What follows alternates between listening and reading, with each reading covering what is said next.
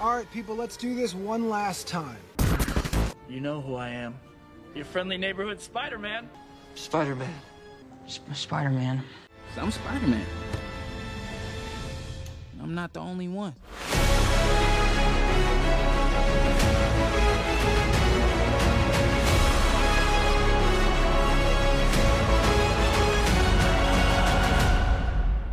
Ladies and gentlemen, welcome back to a very special Geeksplained extra series that we're calling Spideycember, where we are going through every single theatrically released Spider-Man film in the lead up to Spider-Man No Way Home. We've done the first Spider-Man film. We've done Spider-Man 2, arguably one of the best Spider-Man films. And now we are taking a sharp right turn because we are diving into Spider-Man 3.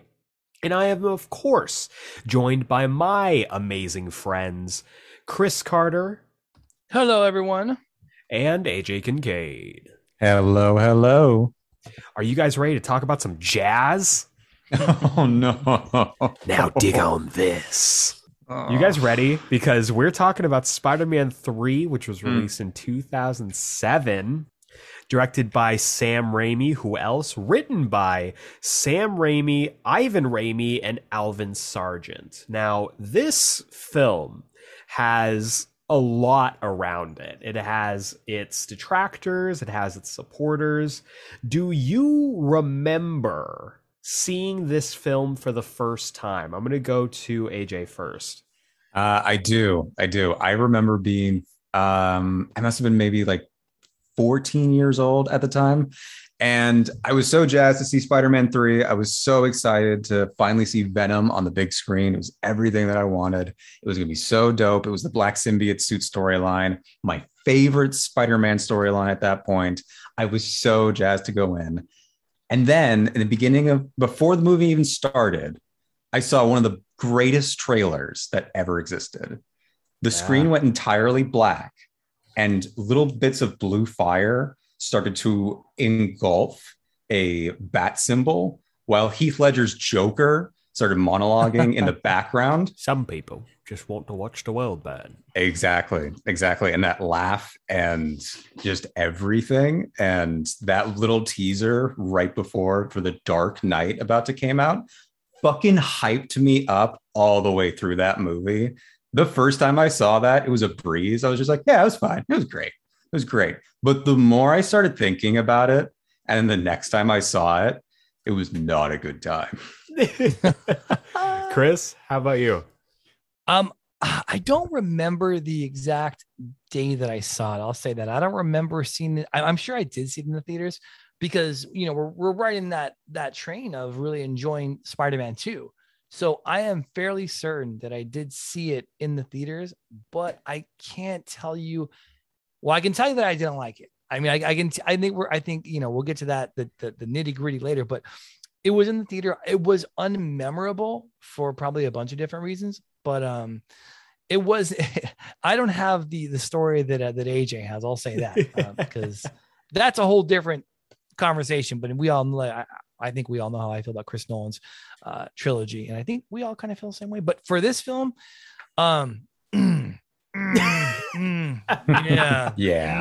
okay. Yeah.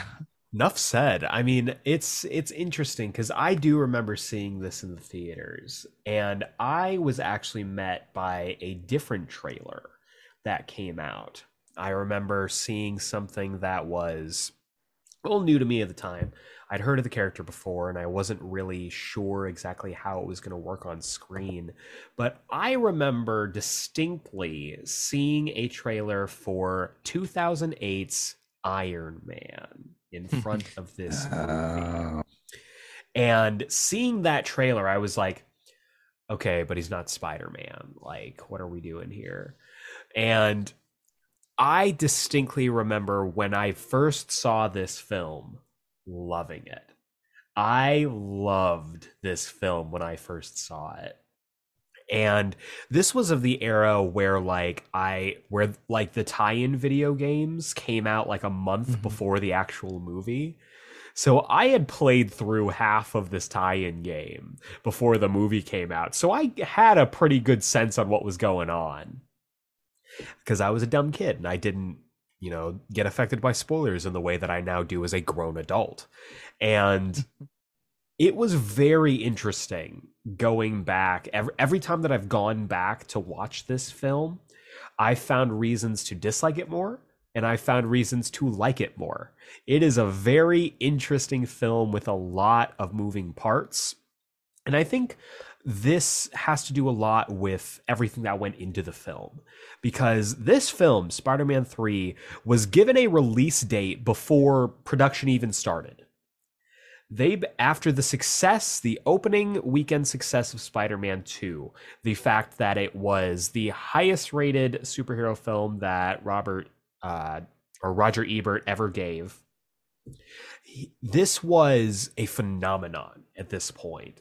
Tobey Maguire, Spider-Man, Kirsten Dunst as MJ, everybody, off of the success of Willem Dafoe, off the success of Alfred Molina, this film and this franchise could do no wrong. Where the X-Men films, decided to stick with the dark, gritty, and tried to stay within the more realistic area, Spider-Man said, we are just gonna go balls to the wall with color, style, and substance. And so there was a lot of pressure on not just the studio, but especially the filmmakers. And one thing that has been made abundantly clear in the years since this film came out is that Sam Raimi, who directed all three of these films, did not want to do Venom. Venom was not in the original plan. He wanted to do a film about the Sandman and possibly the Vulture. Possibly. But mostly Sandman, because Raimi grew up on the original Ditko and Lee stories. He grew up on reading them when the transition went over to John Romita Sr. He loves the classic characters and the classic villains. And so there was a bit of a pushback with one Avi Arad. Now, we haven't really talked about Avi Arad as much in this series so far, but Avi Arad has been kind of the driving force when it comes to Spider-Man on screen. He's been the guy who is always in control. He's the guy who all of the decisions get made with his consent or not. And he made the executive decision that he wants Venom in this film. Venom is Avi Arad's favorite Spider-Man character. And when Sam Raimi came to them with a script saying, we're going to do Sandman, Avi Arad was, and this is legit, like this has been an interview, Sam Raimi has given this, Avi Arad says, you're being selfish. Because you want to do another one of your favorite characters while the fans are suffering because they want Venom. And so Sam Raimi basically got bullied into putting Venom into this film. He did not want to. You can kind of tell throughout the film that he didn't want to put Venom in this. And someone he also didn't want to put in this, Gwen Stacy. That was a purely producer-driven move. They wanted to put Gwen Stacy in to form a love triangle between him, MJ, and Gwen. And this turned into a whole thing. So that brings us to the new cast. Now, there are three people that I want to highlight in this. And first off, just mentioned her, Bryce Dallas Howard as Gwen Stacy. Bryce Dallas Howard is actually a good actress when she wants to be. She's the daughter of Ron Howard. I've seen her in good stuff. I enjoyed her in Black Mirror. She was really good in Black Mirror. She's in the Jurassic World movies. Jurassic World, yeah. But she's a better director. I'll just say that. Agreed. And I think that if it was given, if there was no Mary Jane and they just brought in Bryce Dallas Howard as Gwen Stacy, this could have worked. In 2000, in the year 2001. Yeah. But like here in 2007, where they have tried really hard to get you to love Toby and Kirsten together, bringing in a third love interest or a second love interest doesn't really jive. Now, I mentioned it before, the Sandman. Thomas Hayden Church is a powerhouse actor. He is absolutely committed to every single role that he is in. How did you guys feel about Thomas Hayden Church as the Sandman in this particular film? Chris? Well, yeah, I enjoy the actor a lot. It's funny. There was a sitcom called Wings that came out that probably nobody remembers because they're probably way too young. You remember Wings, AJ? I remember Wings. What? So he played like the dumb, I think the stereotypical dumb mechanic. I loved him in that. And I think he had a show on USA afterwards. Yeah, Tom, I have followed his career closely. And so when he was included, I didn't know what to expect as the character in the film. He's very grounded, and you give a character who's again, I got to preface this by saying that for the people that don't know, I don't, my comic book knowledge of source material is the shallowest of the pool in this area.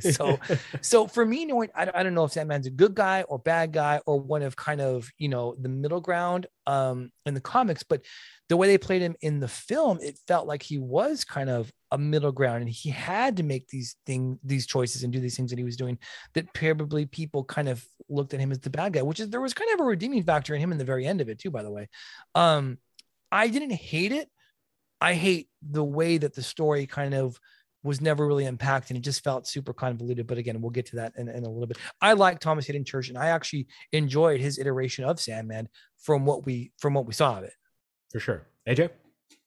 Oh, I every time I rewatch this movie, it's my favorite part about this movie is Sandman. And I wish we got more of Sandman. Like, I really can't stand James Franco in this movie. Every time I come back to it, I can't stand James He is Franco doing the most possible at all times. He is doing like way too much. Like James Franco, like next level, is literally waving his hands in every scene. Like that is the next level. I could commit to a character in the way that James Franco decides to commit to Harry Osborn in this film.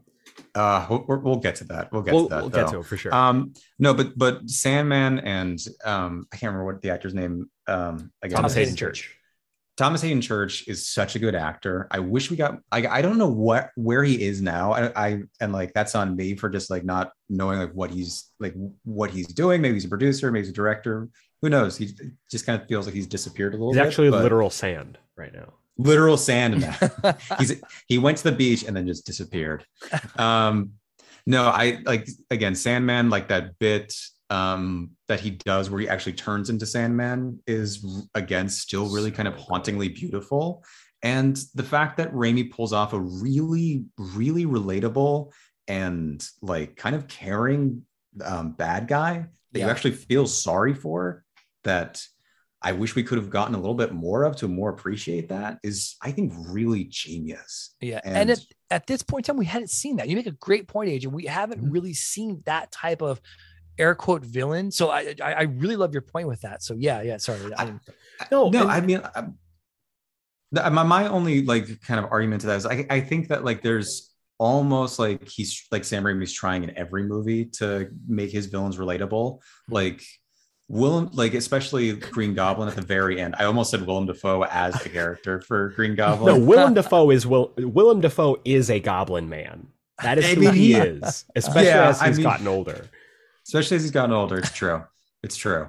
But like at the very end, when Green Goblin gets stabbed and he looks at Peter and says, "Don't tell Harry," and then dies, is so heartbreaking every time.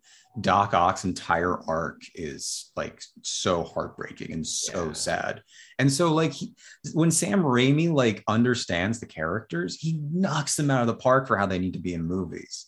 And like you can just tell so hard he had no idea what to do with Venom. He had no idea. Like he was given just like, hey, this character is like an anti-evil Peter Parker. He just looked at it just like, this is the most boring thing ever. Absolutely. And that perfectly brings us to our third casting choice, which is that 70s show's Topher Grace as Eddie Brock. Now, Chris, I want to dive in with this on you real quick, because you've mentioned that you are not a comic book aficionado. Yeah. AJ and I happen to be a little waist deep in comic book knowledge. More like Marinara Trench Deep. Mariana Trench Deep is the level of knowledge we're talking about, guys.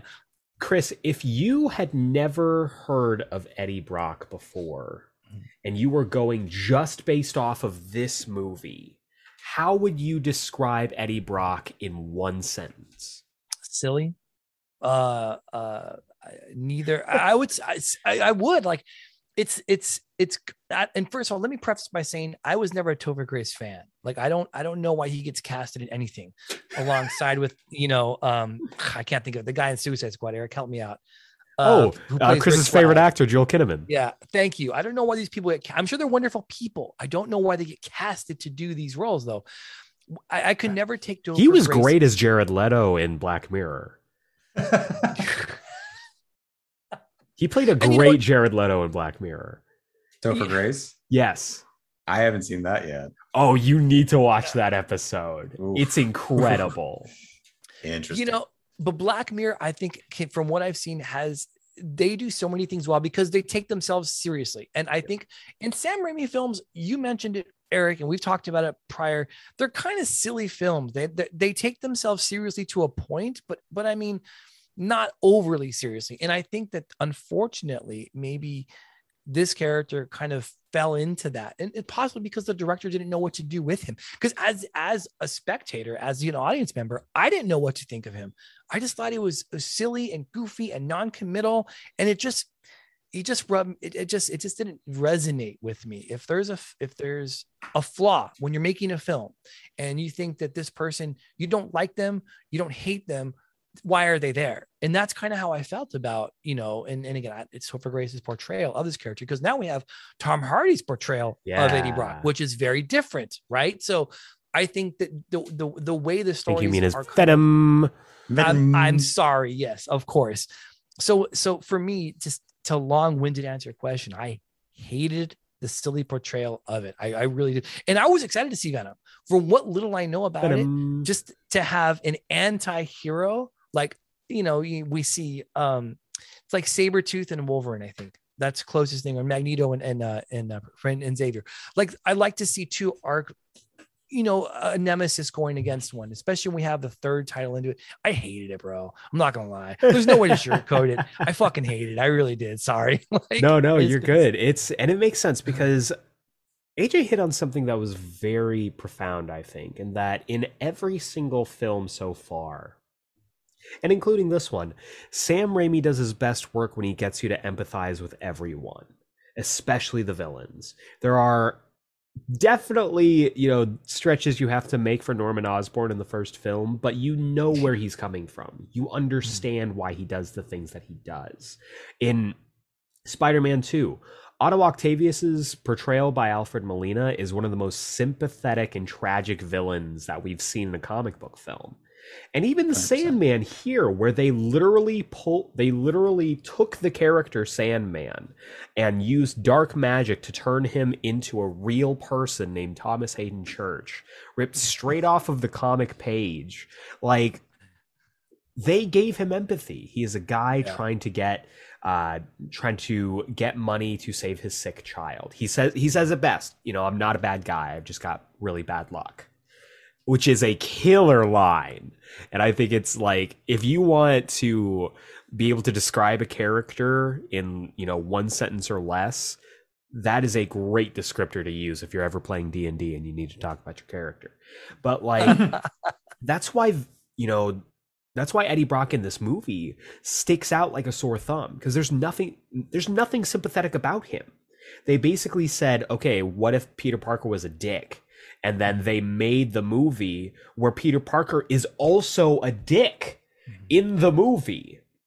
And so it kind of makes this character, who is much closer to the Tom Hardy portrayal than the Topher Grace portrayal in the comics, then they decided to do this weird mirror thing, right? Where they're like, all right, Eddie Brock and Gwen Stacy are like the mirror image of like Peter Parker and Mary Jane, and it doesn't work. Topher Grace, in fact, actually put on 25 pounds of muscle, and you can't tell at all.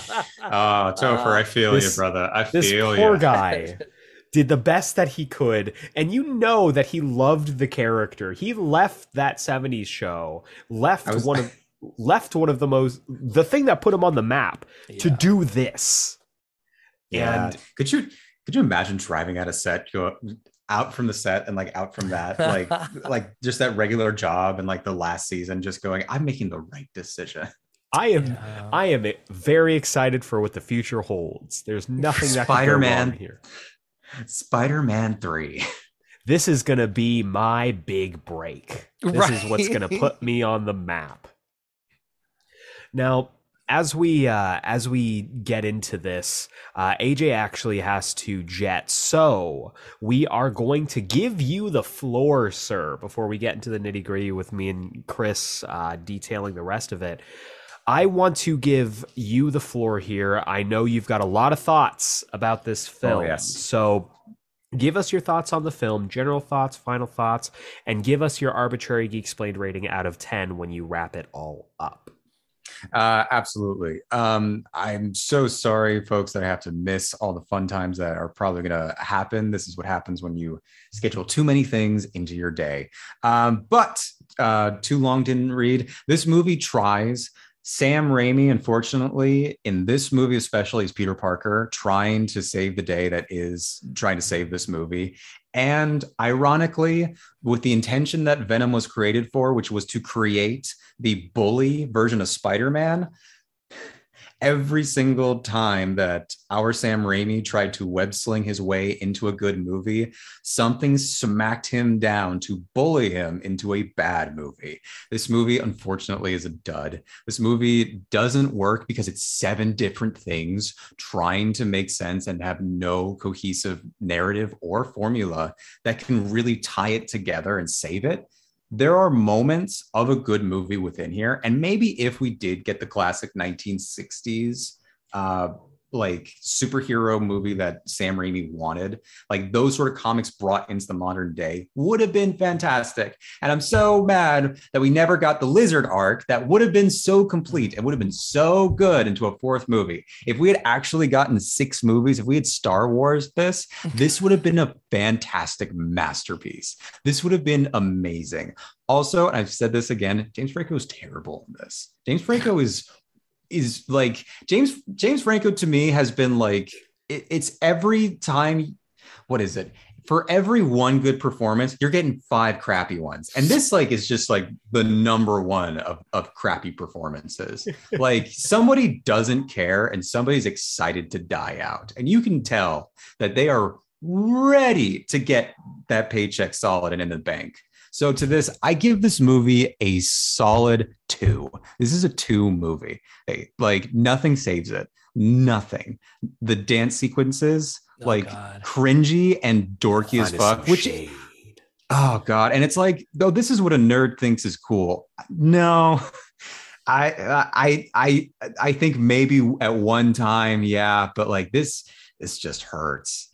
This just hurts. And to that, I have to leave. Thank you for having me, and we'll see you next time.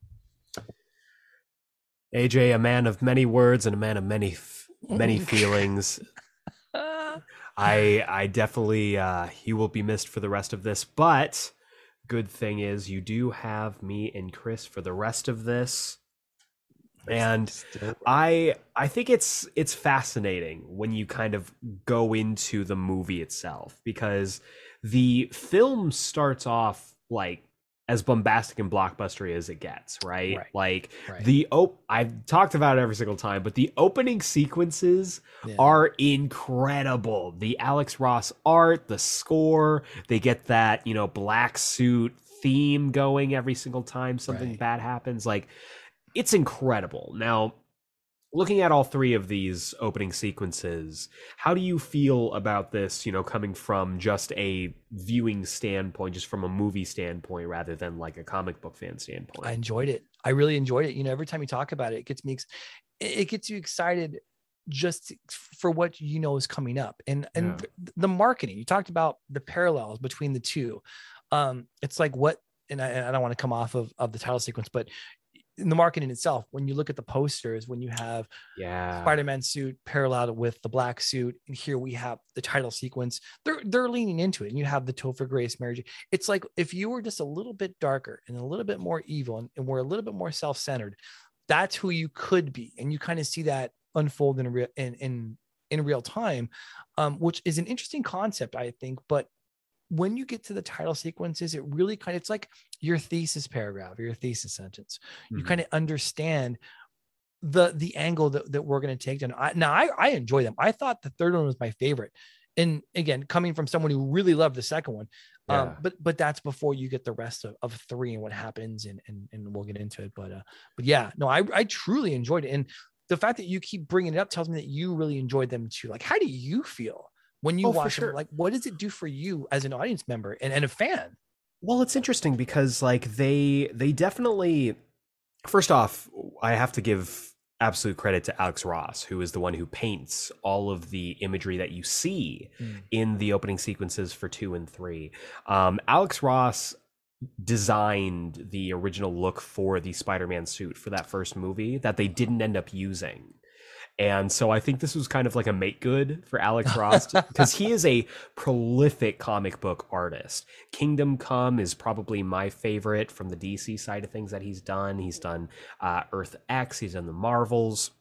He is an icon when it comes to comic book art, and getting to see that like interspersed in this as an opening, it feels blockbuster. It feels like an event. And that's really what the openings do. They make you feel like this is an event. This is a big deal. This is like how you feel when you hear that first dun, dun, dun, dun, dun, dun, dun, dun, dun, dun, for Star Wars. Like so. This is like, okay, we're settling in. This is going to be like a thrill ride. And I think that's what this does, in the same way that the X-Men movies also used to do that.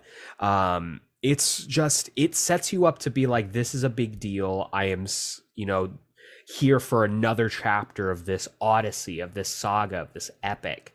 And unfortunately, the film doesn't really measure up to that, which is unfortunate. Right. What is interesting that I think kind of pulls out of that as well is the score. Now, Danny Elfman was not brought in to do this score initially.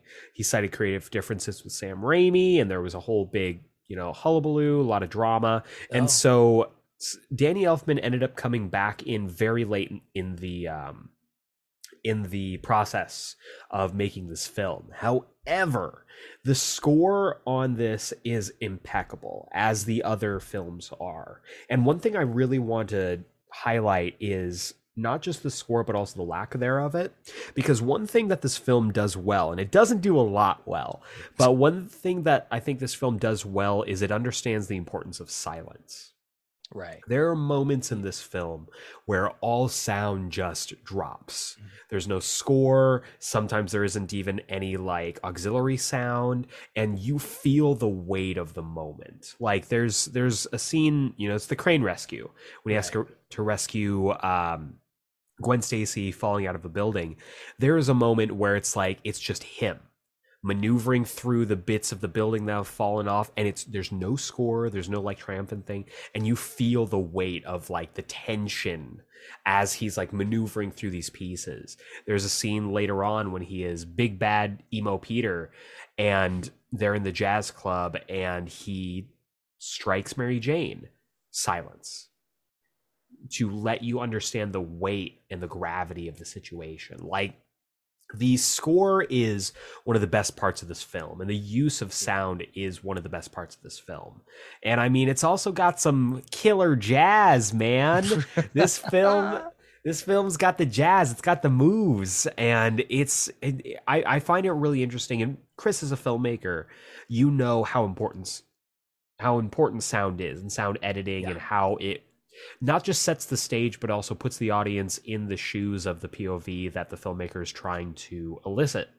Right. How important is sound when it comes to filmmaking, setting up a scene, and kind of getting that audience engrossed? Yeah, it's incredible. And you mentioned it. And when you want to strip everything away and talk about lack of sound first, and that's all, of course, that's a choice, right? Whether it's a full orchestra or whether it's nothing. And the biggest part of it is when you want someone to just feel, you take away all of their senses except for sight. And then that creates an emotional response because that's the only thing that you're pulling from and what you can see. No. So when he hit her, it's interesting that they did that. And it was really the only thing they could do.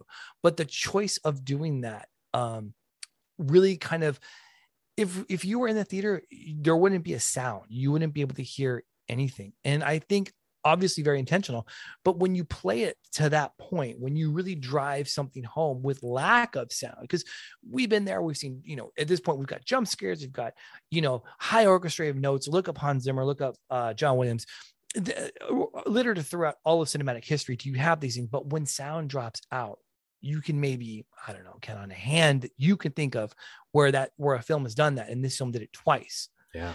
Partly, I will say, because I think that especially in the crane rescue, that's a great point that you brought that up. I think because they wanted people to understand what Peter was going through in that moment. He's just doing. It's not heroic. It's not tragic. It just is. His body's just moving. Exactly. And so we are with him in that moment. And so there, because we've been in situations where, like, hell, if you have to throw a soundtrack on, this could have been a movie. But really, if you've been sprinting, if you ever chased a cat or a dog or been chased, the only thing you can hear is yourself breathing. And sometimes you can't even hear that. That's how dialed into you are into the moment. And I really think that as a technique for filmmakers to use, that's scarcely used, but it's incredible when used right. And you're right. These 2 points, especially the part, I love the crane rescue part of it. Yeah, not gonna lie. super good. Yeah. Super good. And they could have gone one way, but because they went with no sound, it was such a strong creative choice. And that's Raimi knowing what he wants to do and show. And I think that was a great idea. It's fantastic. Yeah, totally agree. And when it comes to Raimi's choices and when it comes to Raimi knowing exactly what he wants, he didn't get his way in a lot when it comes to the production and the development of this film. But one of the things that he did get when it came to developing this film, when it came to the final product, is something that he laced throughout the other two films. It's the trinity of Peter, Harry, and MJ. It's always been a story about the three of them at its core. All three of them get development, for better or for worse, throughout the films. And all of the emotion, all of the, high stakes soap opera drama always centers around the three of them. Right. Now, let's just talk about it because AJ had very strong words about this. Harry Osborn. James Franco's Harry Osborn is doing the absolute most in this film, more than was probably asked of him and more than was necessary. Yeah. Let's be honest. But there are moments where it's genuinely, it goes into exactly what Raimi is about with his camp, with his, you said silly earlier, the kind of hyper reality of some of his films where it's like sometimes it gets just too ridiculous to be real, but it somehow fits within the box of the reality that the film is set up. Sure. Like the moment where Peter and Harry are talking in the diner and, Harry's like, I'm the other guy. And Pete gets up and he goes and he realizes what's going on. And the waitress comes over. He's like, how's your pie, sir? And he's like, so good. He's doing the most at all times. And right. Whether that's with him being diabolical and sinister, or whether he suddenly is like a child after he gets his head beat in, I love that first fight at night between Harry and Peter. Yeah. I didn't mind him. I know AJ, I know AJ is AJ and he has very strong opinions. I actually really enjoyed the trinity of them. That triangle, it just made the story so much more interesting. All of the stories more interesting.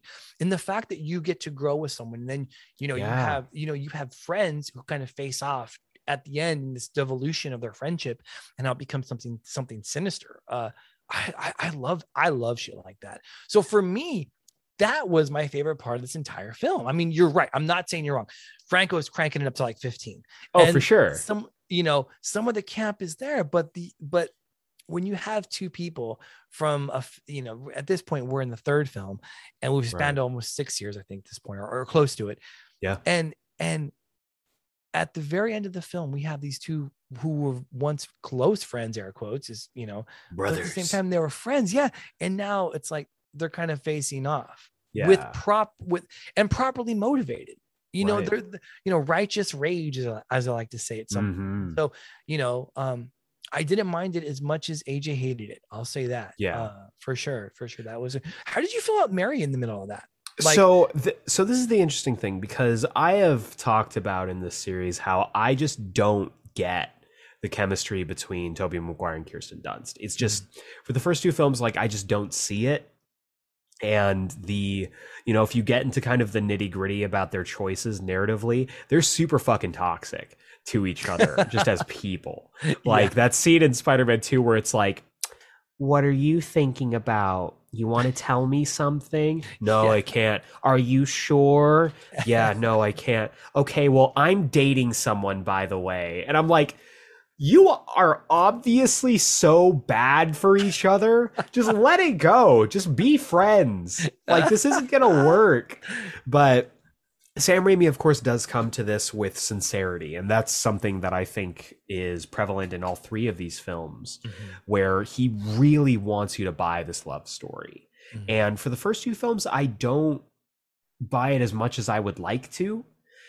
This is the first film where I feel like they actually have genuine chemistry. Yeah. And it took them 3 films to get here, but Maguire and Dunst actually, they don't really riff off each other, but their relationship feels real. Their relationship feels like they are human beings talking to each other.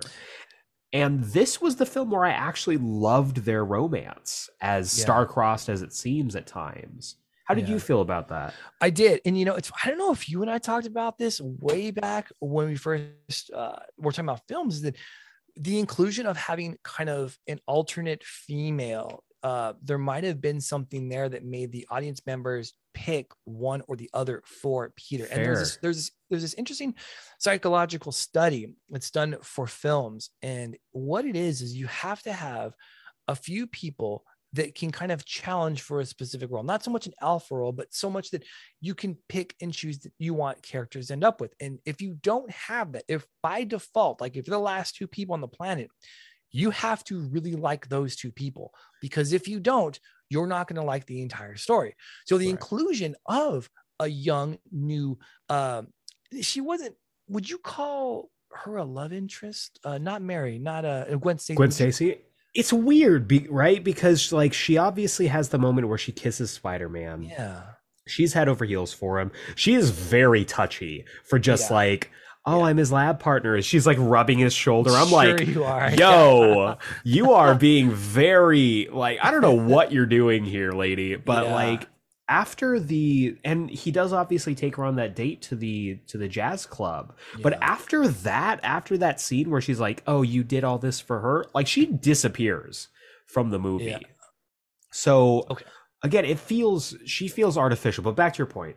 Well, so even if there is that, the opportunity, the chance, and because a lot of people who at this point, because again, this is our 3rd movie, so people that maybe weren't caught up on Spider-Man lore, they're interested now. And so if you for instance, look up Spider-Man love interest, I mean, you would know it's better than most.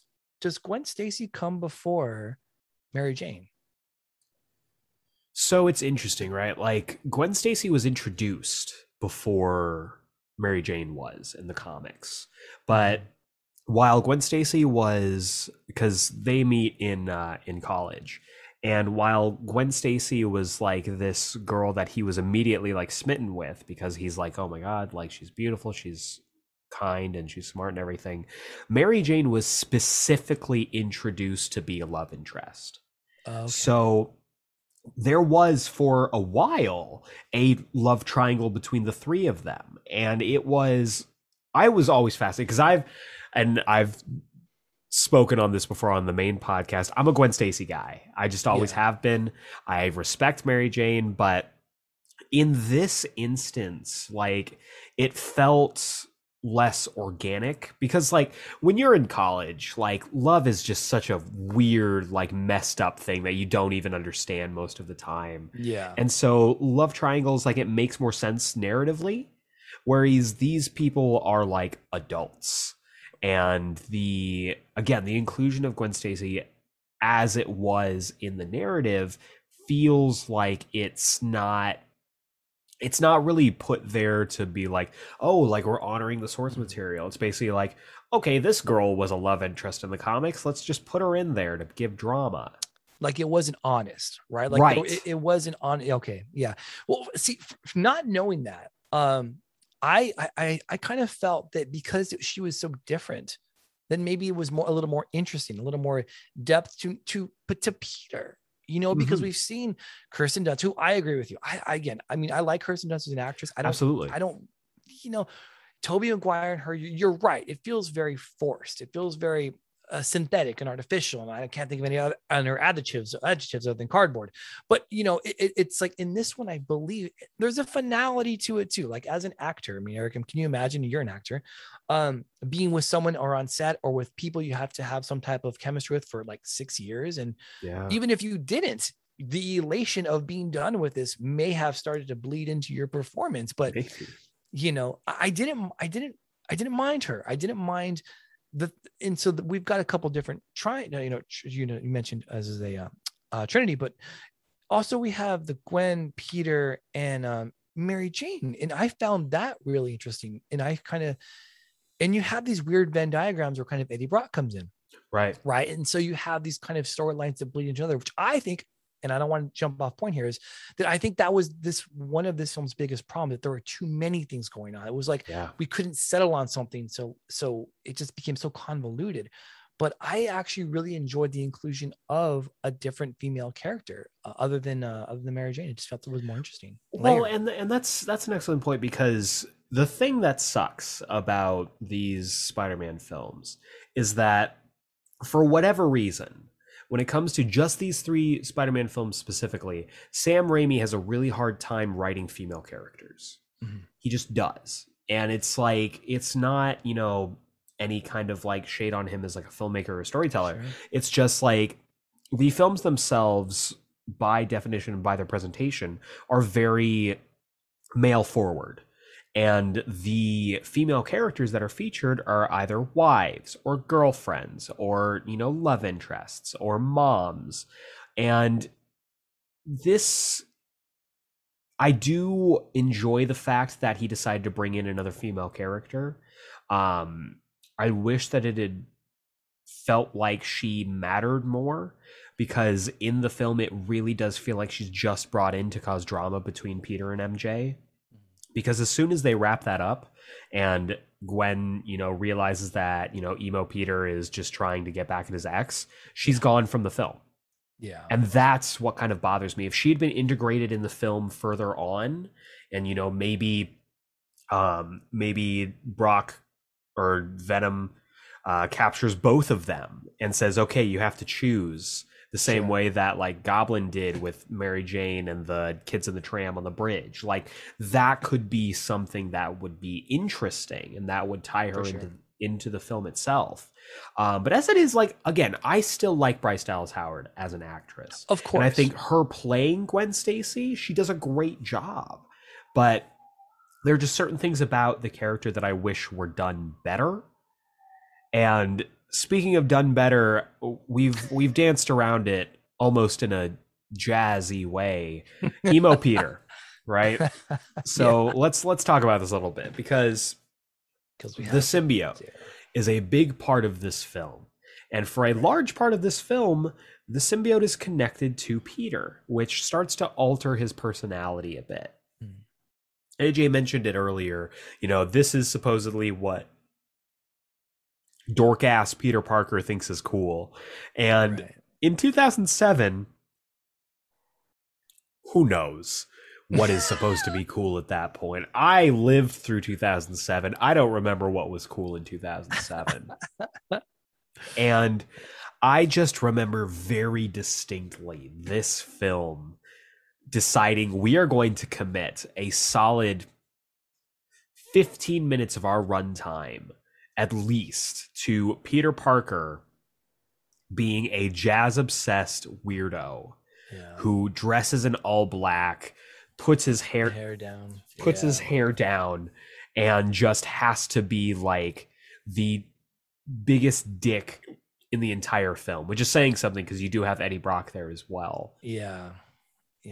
How did you feel about the inclusion of the symbiote and the changes that it made to that Tobey Maguire character? See, I think that handled properly would have been really interesting, because it's parts of yourself. I mean, this goes back to The Mask and Jim Carrey, right? Where like it shows you who you can be or who you are, who maybe not the best person of you is, but a different person of you.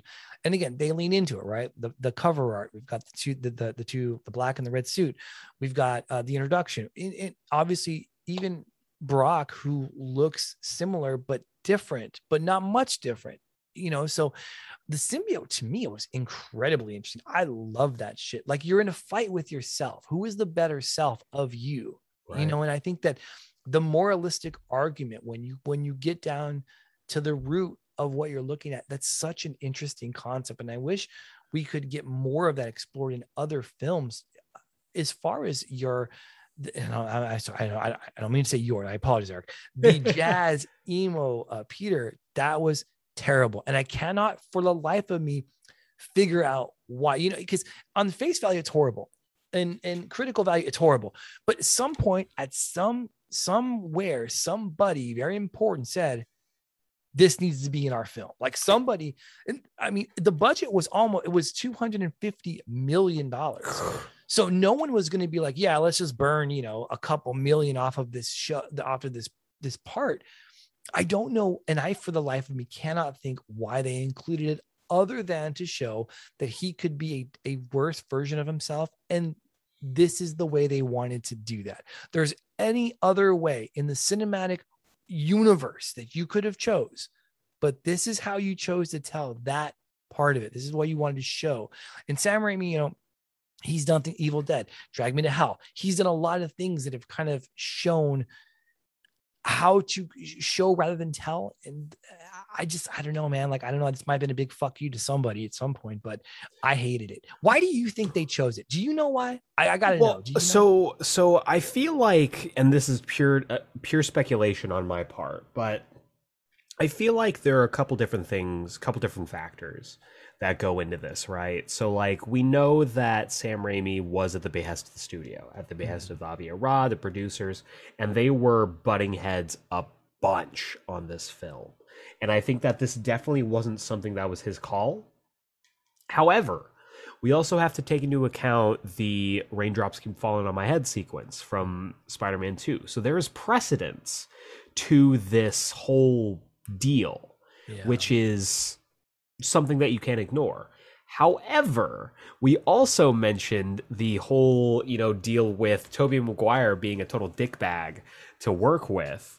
Yeah. So there's also that plate spinning on possibly like, oh, this is directly to comment on how terrible Tobey Maguire is a person. We're just going to have him act like Tobey Maguire instead of Peter Parker.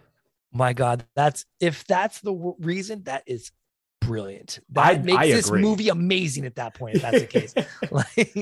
But there's also, I think, because you mentioned it, the idea of self versus self is a theme that I think you could very easily see in this film. Sure. And the whole idea behind this film, and especially like rewatching it for this series, what I found was that one of the antagonists alongside Venom, alongside Sandman, was Peter Parker's hubris. Because we've seen him kind of struggle and be constantly beat down. Everybody hates Peter Parker for some reason for the first two films. And in this one, everybody loves Spider-Man. Mm-hmm. Things are going incredibly well in his life, to the point that he is neglecting the most important parts of his life, that being Mary Jane, that being Aunt May. He doesn't know what's going on in their lives. He is constantly, the choice that he makes to kiss Gwen Stacy with MJ right there doing their kiss is a total dick thing to do. And it's like, dude, you should know better. Like, what's your deal? So I think there is an argument to be made that in this story of, the inner self versus the outer self, this whole idea of Peter Parker's hubris and Peter Parker's, bounce back from constantly being downtrodden almost overcorrecting itself can be something that's really fascinating to look at, and something that's like, okay, this guy has been kicked while he was down for his entire life. What happens now that he's on the right side of things? What happens now that he's on the up and up? And that's really, you know, an examination of what Peter Parker went through in the early comics. Because, like, in the first appearance, in the origin of Spider-Man, Peter Parker is, you know, of course, this nerd who's constantly bullied, but he's also like, hey, he literally says in his origin comic, like, I love my uncle and my aunt. Everyone else can basically go leap off a bridge. Like, I don't give a fuck about anybody else. Yeah. And like, he has to learn. That's the whole reason he has to learn. With great power comes great responsibility. And I think to kind of take that around and make that almost the theme of this film, where he has to essentially relearn that, is really great. And thematically, you know, as our good buddy George Lucas likes to say, it rhymes. Like, it's like poetry, but it's just not executed as well as I think they really wanted it to be. Which is sad, because they have a lot of pieces. Yeah, too many pieces. Because if they have what you're talking about, if they focused on that part of it, then that would be a wonderful story. And I think that we get that. It's funny. I think that as bad as this was, it really served as a blueprint for what not to do. And people have sat around and said, well, what if they did this instead? And sometimes you have to know what you don't want to be before you can realize what you want to be.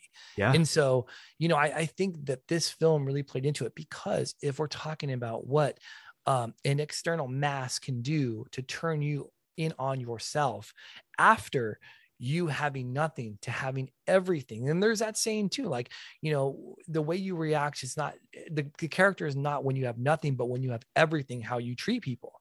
And I think, like you mentioned, that is completely up to the individual. And there's so many intricate pieces that you can explore. I mean, ancient Rome is great for that. Some of the emperors, Nero especially, Jesus, how when you have literally everything, how you treat people around you is the true measure of your character and as you as a person.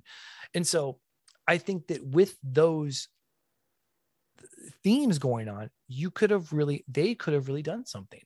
And, you know, strip away all of the excess, you can keep some of the Trinity, as you mentioned, and you might have had a good movie. I mean, you might have had a good movie, but when you add in, you know, everything else, all this extra noise, you lose focus. And it's possible to do. I mean, we've seen it with other films where there's kind of a little too much going on. And if you strip some of this away, it might have been turned a decent film into a great film, and a good film into an amazing film. Right. And imagine the weight though, for a moment, where it's like, we have Spider-Man, the first one, which broke every record that was known to man.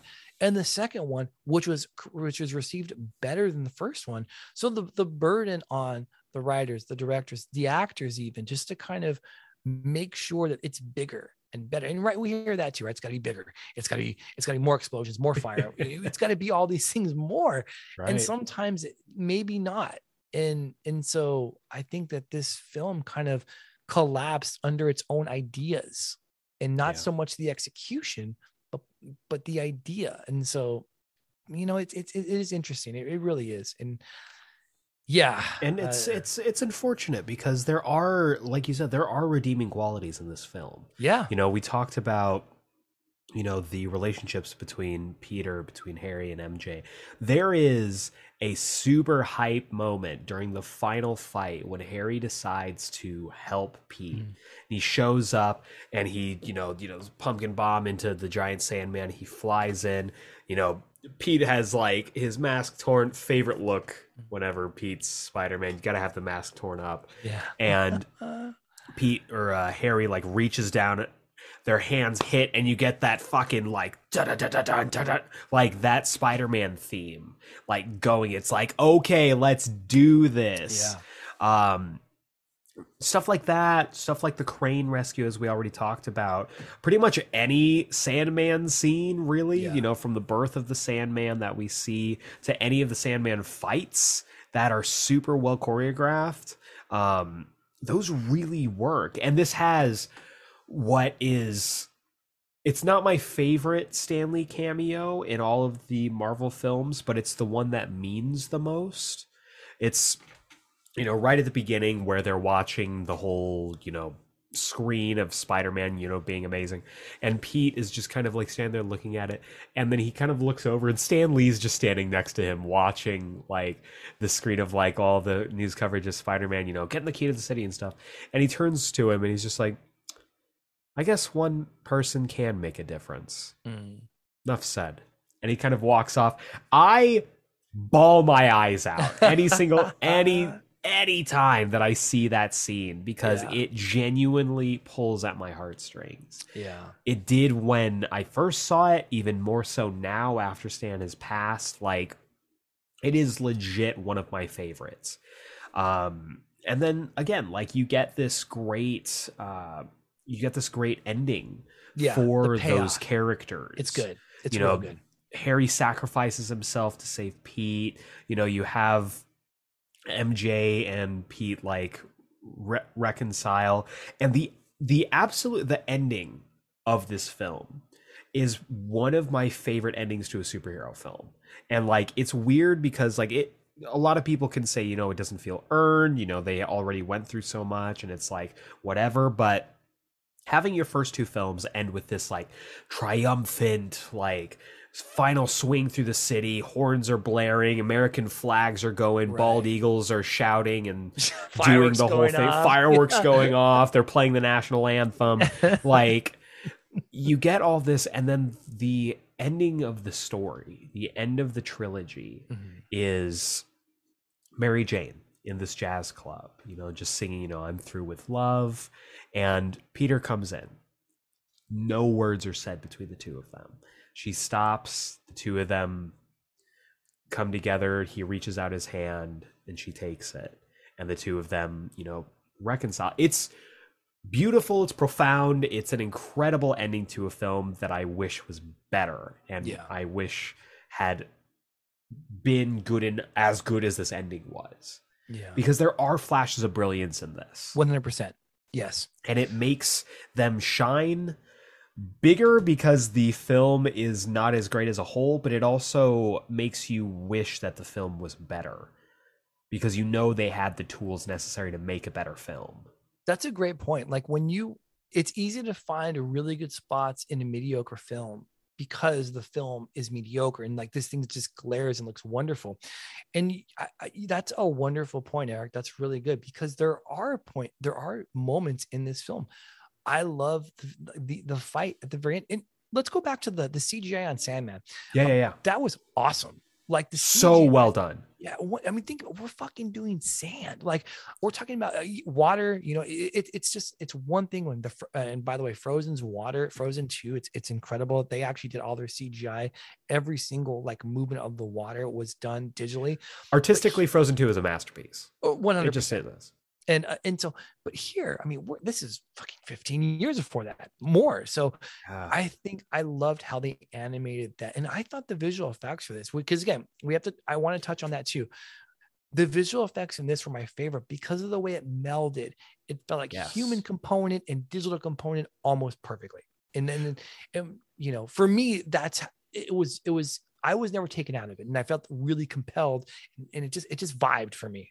For sure. And that's something that Sam Raimi always made a point to do in these films is that, you know, and I can't take credit for this. This was pointed out to me, but you know, going back and rewatching this with that knowledge in mind, there's something fascinating that he always does because there's always, you know, whenever there's like a big CGI, you know, thing, whether it's Peter swinging, whether it's, you know, the Sandman doing his thing, it always ends with a practical shot.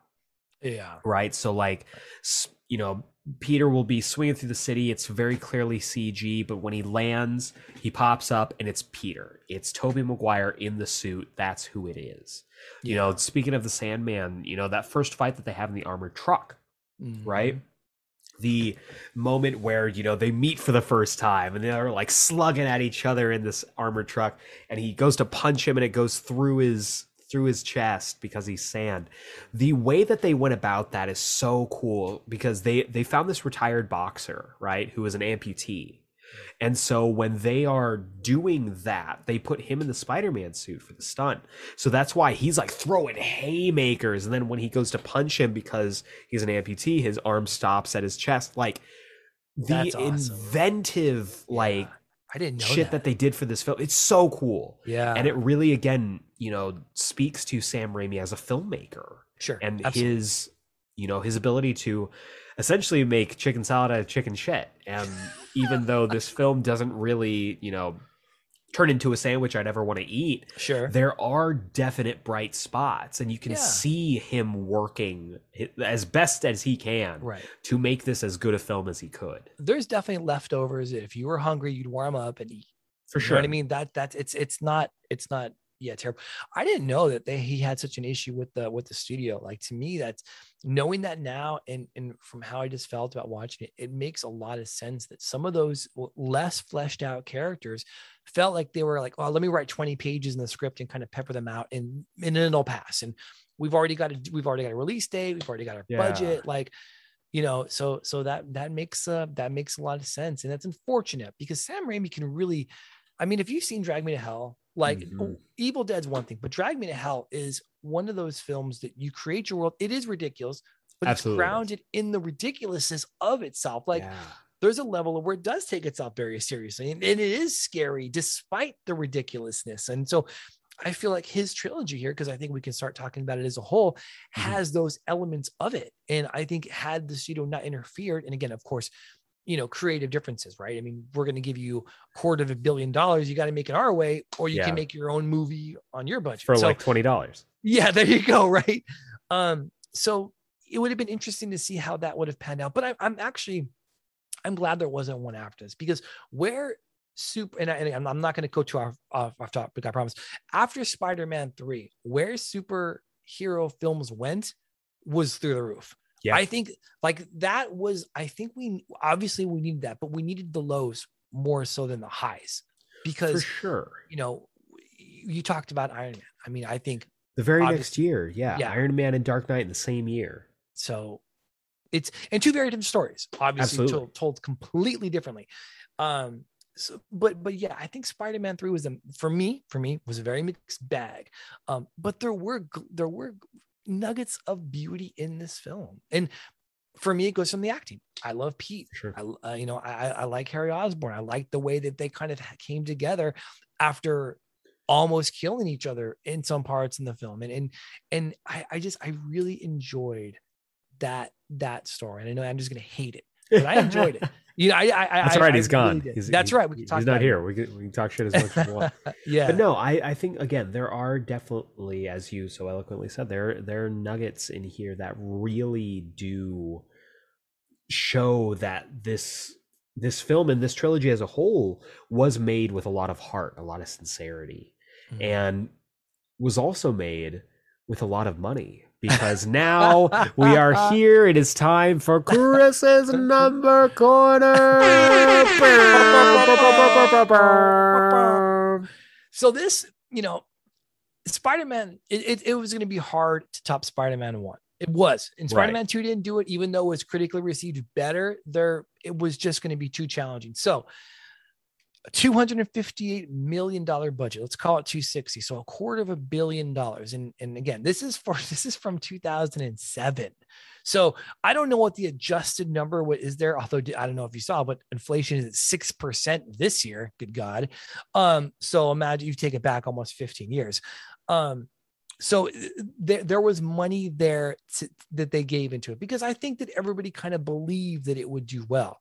In terms of the gross in North America, it was the weakest of the three, and by a lot. Really? Yes. So the first Spider-Man got 403. This is in its entire run in North America, 403 million, which, we know all the records that are broke. Spider-Man 2, again, 373. So it earned less, but it was received better. So that wasn't necessarily a loss, even though, a couple, 10 or $20 million, it's Sony money. We're chump good. Change. Yeah. But Spider-Man 3 on its budget earned 336. And normally that wouldn't be a big deal, but the budget was so high that in its entire run, It only cleared, and this is going to sound obscene, and I don't mean it to be that way. It only cleared only 100 million more than its budget, which conversely isn't great, because the metric and even is going to be what Spider-Man 1 earned over its budget, and it was just astronomical. Worldwide, however, Spider-Man 3 was the highest grossing, banking almost $1 billion. And it's like the highest grossing Spider-Man film, right? It is the second one. Do you know what the first one is? Yeah. Do you know what the first one is? If it's one we haven't talked about yet, it's one we haven't talked about yet. Okay, we'll hold off then. Okay, so we're gonna leave that for you, listener. and by the way, it's second by like a lot. So, really? But it's still number 2. There's no shame in being number 2. Almost $1 billion, $900 million worldwide. Exactly. For all the shit that AJ has talked and the things that we've picked out, right? All the threads. For sure. It's still $900 million. And so how do you measure that in terms of is this success or failure? Because Sony executives are like, cool, laugh at the jazz club scene. But we still got 900. You got your money. There you go. It is the second highest grossing Spider-Man. And that's with 1 and 2 already being out. All the records that 1 broke, it's still earned less than this one. So that's something to be said in Marvel at the gravity that Spider-Man holds. Like it's got that's a huge haymaker that franchise and that character can throw. And we see it, and we're going to talk about it going forward. But it's just an astronomical amount. So this absolutely, and all of that money resulted in 1 award for this film. This film won 1 award. It was nominated for quite a few, which is weird. Interesting. But the 1 award that it won was the Golden Trailer Award for Best Summer Blockbuster. We're familiar. If you checked back in our Into the Snyderverse series, we're familiar with the Golden Trailer Awards. And they are a metric for trailers of a film. And this one did have a kick-ass trailer. I do remember the trailer very distinctly. But as we're wrapping up here, Chris, any final thoughts on the film? And then what would you give it out of 10? I think the biggest thing, and I don't want to beat a dead horse about it, but there are really good parts of this film. I mean, it's not nearly as good as the first one, and definitely not nearly as good as the second one, but there are parts that have gravitas to them, and you can enjoy them because you're on board for the trilogy at this point. Like, you've invested time and money in these characters and these actors, and it's the same reason that I think the MCU was so successful, because you gravitated towards those characters and actors and you throw them together, and so we got that here. Sure. And so I think that there are redeemable parts in this film, not enough to redeem the entire film, but for the characters and for the arcs in here, it wasn't terrible. For as much as shit as we give it. I do love the idea of having another female in there, and I think that's why Into the Spider-Verse did so well. I love how they kind of brought different, especially the female character in that as well. It's hard to look past. If 70% of something is bad and 30% of it is good, then it's bad by the numbers. Like, there is no, you could have a moral victory, sure. So for me, I gotta say it's basically a hard 3 out of 10 for me. That's kind of that's my wrap up. What about you? How do you feel about it? Well, I think you make an excellent point. There's this whole idea of when it shines bright. But having so much muck that you have to get through to get to those shining moments is frustrating, especially when you can, pop in Spider-Man 2 and just get all these incredible moments that are in the film. And there are definitely films that are better than this as we go along in the series. I think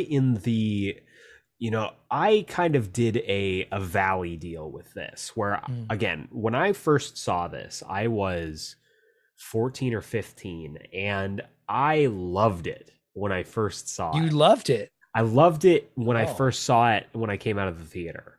Okay. But as time went on and I, watched it a few more times, it got worse. And then kind of over the years, I've softened on it a little bit. And I think watching it this time, I was able to appreciate a lot of it. There is still a bunch that is wrong with this. This is very easily the worst out of the first three films. No question in that at all. And I do think that when it's bad, it's bad. But as like this ending chapter and as this, you know, culmination of everything that had come before, we talked about the things that worked with it. We talked about it, you know, the things that didn't work. And obviously there were things that didn't work in previous films that did work in this film. So I am going to go a little surprising, I think, and I'm going to give it a solid 5 out of 10.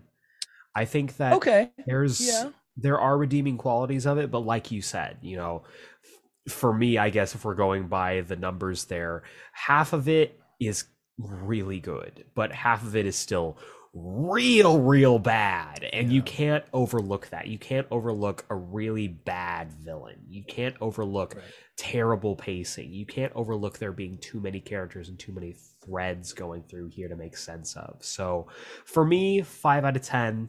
Fair. Not as terrible as I've had it. You know, if you asked me 10 years ago, I'd be like, oh, fucking 1 out of 10, worst film ever. But like it's grown on me over time. And I think that there are, again, very much redeeming qualities about this. So you know what's funny real about that too? I think that we're in a stage right now, and again, we're looking at things as adults who have an understanding of cinematic value and whatnot. I think a lot of films right now people are really high coming out of them, and then when you examine them, it's like, I think Star Wars, and again, I'm not a Star Wars like super fan, and I'm also not a hater. I'm kind of in the middle, so I can enjoy it for what it is. But Star Wars, when it comes out, people will mostly love it, and then once the gleam comes off, it starts to be like, well, Halloween is a great example. I'm a big horror guy. Halloween is a great example. The most recent Halloween, people liked for a little bit, but then like a couple weekends went by, like, oh my God, that wasn't good. So this film, you know, you kind of get that. And I think you have a knee-jerk reaction. If you go to a movie, you probably want to like it. You're going because you want to like it. Right. And then as it kind of sits with you, like you mentioned, like, well, you know what, did I like it? Or did it just like the idea of maybe this was happening? So, but I'm actually really glad we went going back and watching it made me appreciate certain parts that I did not when I was younger. Same. Watching it for the first time. Yeah. And I think the most fascinating thing, and I don't want to spend too much time on this because I could spend the next 2 hours talking about it. But I think the most fascinating thing about like fan culture in superhero movies especially is like the cool thing now is to be like, oh man, this is really cool when something comes out, and then 2 months later be like, man, that was shit.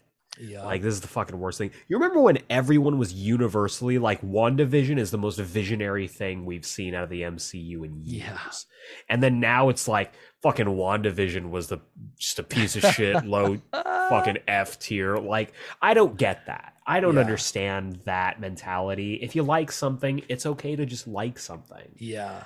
So, but that's my soapbox. I would love to talk about that, because I think Jurassic, the one that Chris Pratt was in, not the second one, the first, I think it's Jurassic something or other. Can't remember what it's called. That got a lot of like, it's back because it made like $1 billion. Oh like, yeah, it was up there with Fast, you know, the Fast, you know, Fast and Furious. Oh yeah, Fast and Furious. I jumped on that. But as people examined it, it was basically a rehashing of the first one, and therefore opened the doors for toxic fan culture to come out, you know. And so second Star Wars, I can't think of it right now. Last Jedi. Thank you very much. That absorbed a shit ton of toxic fan culture, and I think absolutely undeservedly so. I mean, it's not. Well, I love that film. Okay, yeah, I really Rian Johnson love that film, and it's you know, kind of sad that they never made a third film to follow up with it. Yeah, it's sad that they never decided like, hey, let's finish out the story, and they just kept it at those 2 films. But I do think that there is a certain amount of unhealthy fan culture that didn't exist at this time in 2007, right? You know, and that's, you know, the modern day, you know, people call it, you know, stan culture, and it's I don't want this to turn into like 2 old men shouting at cloud, but I definitely think that there is a certain amount of, you know, people are slowly coming around to this film. They're starting to see like the the diamonds in the muck. And I Yeah. think that as more time goes on, and especially with all the hype around Tobey Maguire, possibly it hasn't been proven yet that he's coming back for No Way Home. People are gonna look back on these films a little bit more fondly for it. Yeah. Imagine if he does drop in, what that will do for the viewership. And of these instantly three- goes, now dig on this. That's his exit. He just he's just hitting the finger guns. Oh my god, I hope not. I want to talk about the trailer, but we'll talk about that one afterwards. But For yeah, sure. man, I'm so glad we went back and watched this and watched the trilogy, because again, there were things to love, a lot of stuff to hate, but it wasn't as hateful as I remember it, for sure. Totally agree. So that is gonna wrap it up for this edition of Spy December. And you know what's coming up next. Next time we're gonna be diving into The Amazing Spider-Man, the Yes. debut of Andrew Garfield as Spider-Man, Emma Stone as Gwen Stacy, helmed by Mark Webb, and we're gonna be diving into the gritty, realistic reboot that came at probably the wrong time. So tune in for that next time. Same Geek Time, same Geek Channel. But for now, for Geek Explained, this is Eric Azana. We had AJ Kincaid. Chris Carter. And we will see you next time.